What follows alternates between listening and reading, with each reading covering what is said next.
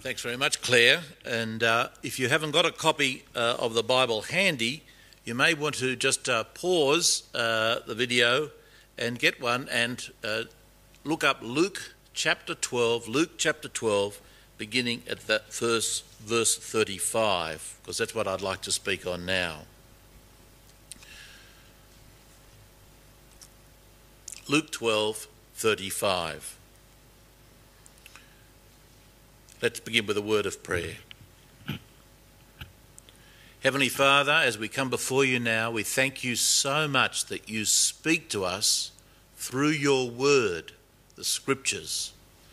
And we pray that you'd open our minds to understand what you're saying to us today and move our hearts and wills to respond in a way that pleases you and brings you great glory. And we ask this in Jesus' name. Amen.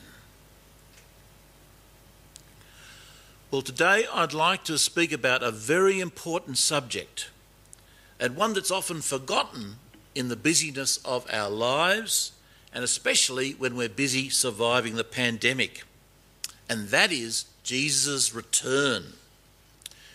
Usually we think about Jesus' return at Advent, when we often focus, however, on his first coming and don't think much about his second coming.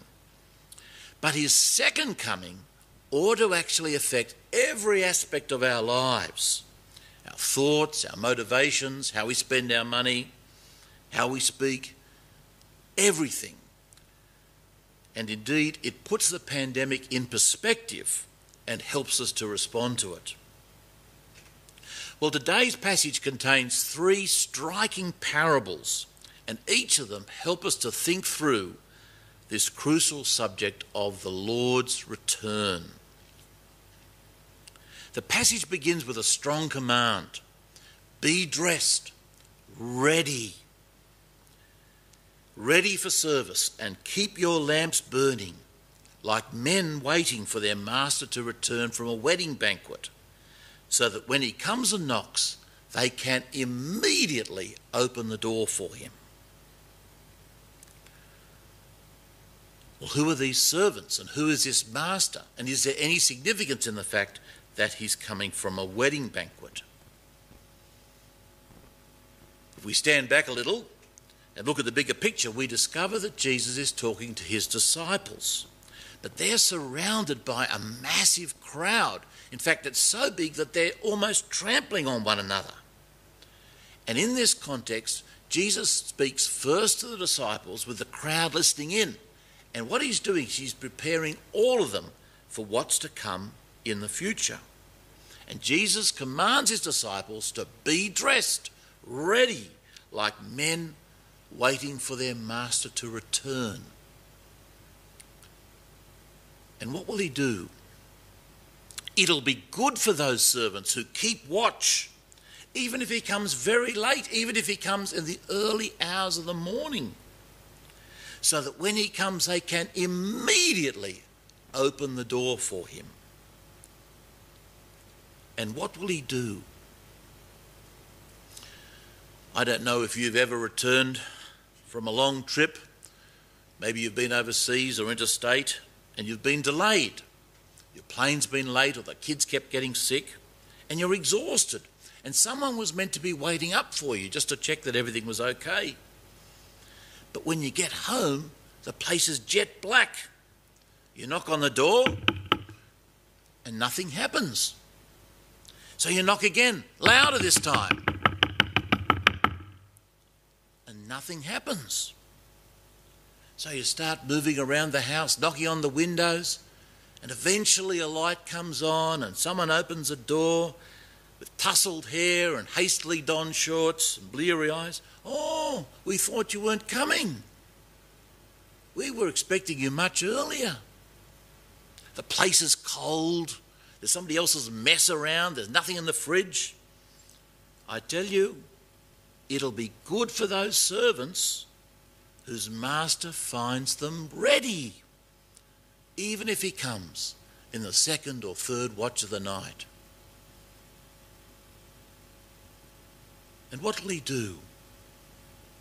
You know, those ready servants had the fire stoked. Their rooms were welcoming and warm. The lights were going well, burning brightly, well trimmed, not smoking. Plenty of hot water to wash, food in the fridge if they were hungry. And the beds were freshly made with crisp linen. And the servants themselves were well dressed, smart and clean, expectant, ready to look after their tired master. And they kept a lookout.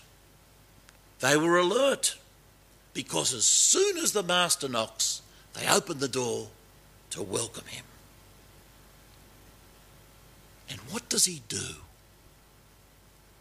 In a stunning role reversal, he takes off his travelling clothes and puts on the tunic of a servant and says to his servants to sit down, and he begins to wait on them. Absolutely extraordinary. Absolutely unheard of. That's an extraordinary thing for a master to do when he comes back tired from a major function late at night. But what a wonderful and wonderfully surprising act this is for these faithful servants who sit amazed. So, be ready. Well, Jesus then slips into a second parable. But understand this. If the owner of the house had known at what time the thief was coming, he wouldn't have let his house be broken into. You also must be ready, because the Son of Man will come at an hour when you do not expect him. Verses 39 to 40. Well, thieves come when you least expect them, don't they? If you knew they were coming, you'd be there with the police, like Frederick in The Pirates of Penzance, Gilbert and Sullivan. No, thieves come when you least expect them. You may have just gone out to take the kids to childcare or to school to get some bread or milk. You get back, the door's open, and you've been robbed. So how do you prepare for thieves? Do you just pretend they'll never come? Some people do. And they pay the consequences. But if you've been robbed a few times and you've lost something valuable, especially something that's hard to replace, you train yourselves in habits and disciplines. Now, I don't know what habits and disciplines you have to do up here in the hills to prepare yourself for thieves, but I'm sure there are some, like maybe keeping some of the gates locked. But where I come from, which is down in the city, down in the inner city, I always have to keep my door locked. I always have to keep my windows locked. I always have to keep my valuables out of view whenever I park the car. You see, I presume that thieves are always going to be coming, any time, every time. So I always lock the house. I always lock the windows. I always keep the valuables hidden. You never let your guard drop, because you know you might be visited at any time. I had a friend who was staying with me, and I said to him, Sam, you have to keep the door locked. Sure enough, I got back from work one day to be greeted by a distraught Sam who said, I've had my wallet nicked, and not only my wallet but my computer. I was just in the shower, he says. Just the same, the Son of Man will come when you least expect him. I mean, who would have thought Jesus would compare himself to a thief? Get into the right habits and disciplines. That's the way you'll stay safe. Never let your guard drop, because you know he might come at any time. Be ready. Well, Peter says to Jesus, no doubt looking at the crowd that's around, Lord, are you saying this to us or to them? And by way of an answer, and no doubt occasioned by the crowd, Jesus tells them yet another parable, the third one in this little series. He says, "Who then is the faithful and wise manager whom the master puts in charge of his servants to give them their food allowance at the proper time? It'll be good for that servant whom the master finds doing so when he returns." Verses 42 and 43. "Indeed, it'll be so good that the master will put him in charge of all his possessions. Because of his faithfulness, this manager is going to be put in charge of all the master's possessions. The master completely trusts him. Indeed, this manager will find himself privileged and honoured. He's sort of part of the master's inner circle. On the other hand, let's imagine that this manager says to himself, "Oh, my master seems to be taking a long while coming.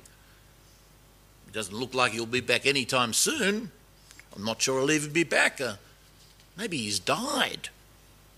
And so instead of caring for his master's servants, he begins to get a little slack, a little self-important, a little bossy even, and maybe he fills his tummy a bit more and doesn't give as much to the other servants from the master's produce from the farm. And he begins to drink a little bit more and throw his weight around a little bit more, and he bosses and bullies the other servants a bit more. I mean, who's to stop him? But then suddenly, there's his master.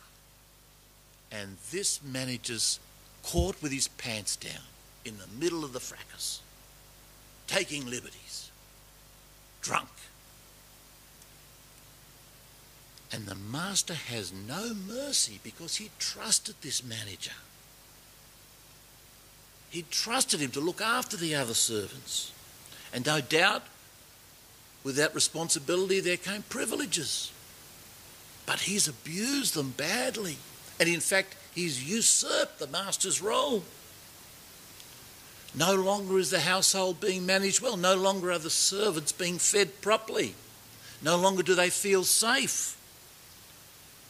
And the master's house has been brought into great disrepute. There's to be no second chance for this manager. He's already evidenced his character, hasn't he? And so the master treats the manager just like the manager treated the servants. The master wants nothing to do with them. In fact, he chops him up into pieces and throws him out with the unbelievers. Well, Jesus goes on to say that the extent of our judgment depends on what we've been given and what we've done with it. If we clearly know the master's will and we've been entrusted with much, disobedience will clearly lead to destruction and a final place outside the master's house. From everyone who's been given much, much will be demanded. And from the one who's been entrusted with much, much more will be asked. So are these parables for the disciples or for everyone? Because they're a very severe warning, aren't they? They're especially a severe warning for those who know the master's business. And especially for those who have been asked by the master to look after his servants while he's away. Well, in the first instance, of course they're for the disciples. But now we too are his disciples, aren't we? And we know the master's business. You've in fact been studying the master's business. As you look at these sermons from Acts, the master's business is about getting the gospel out from Jerusalem to Judea to Samaria to the ends of the earth, even to the ends of the earth in Australia and Tasmania and Malakuta. That's what the master's business is. And for those of us who are pastors, or Christian leaders in some way. Maybe we're on the vestry, or maybe we've got some responsibility in the church. Even parents who are looking after children. We've been asked by the Master to care for his servants while he's away, haven't we? Now, I recognise that it does seem like Jesus has been away for a long time. But that's because he's been wanting people of every nation, right to the ends of Australia, to hear about how they can be saved. And thank goodness he didn't return before I got saved or before you got saved. But he will be back when we least expect it.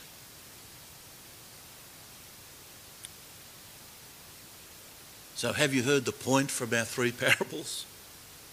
What's the word for the servants in the first parable? Keep watch. Be ready. What's the word for the owner of the house in the second parable? Stay alert. Be ready. And what's the word for the manager in the third parable? Be ready. Look after my servants. Look after those under your care.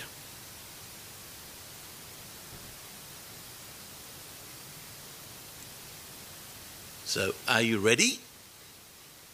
I mean, would you be characterised right now as a person ready for Jesus' return?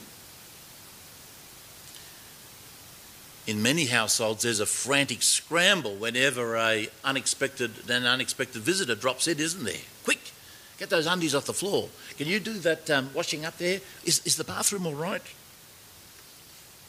When the Lord returns, it'll be too late for a frantic scramble.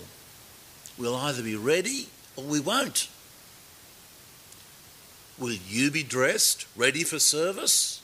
Are you alert, looking out for his return as we pray in the Lord's Prayer daily? Are you dressed in the robe of righteousness that only Christ can give, trusting in Christ for your eternal salvation and only in Christ? Will your lamp be burning? Are you holding out the light of Christ to a dark and fearful world, especially a world fearful at the moment because of the pandemic? Or will you be looking after number one, disdainful of your master's people and disdainful of your master's property, just looking after yourself, usurping the master's role? Before you know it, you'll be robbed of everything you hold dear, and you'll be cut to pieces and assigned a place with the unbelievers. Because from everyone who's been given much, much more will be demanded. And from the one who's been entrusted with much, much more will be asked. But for those of us who are ready, what a wonderful promise we have here from the Master who's just come from a wedding banquet. From a wedding banquet that's a foretaste of the great wedding banquet that he's preparing for all his people at the end of time as we know it, at the beginning of a new heaven and a new earth. He's going to wait on us. And more than that, those of us who have faithfully cared for his servants will indeed steward joyfully all his possessions. Are you ready?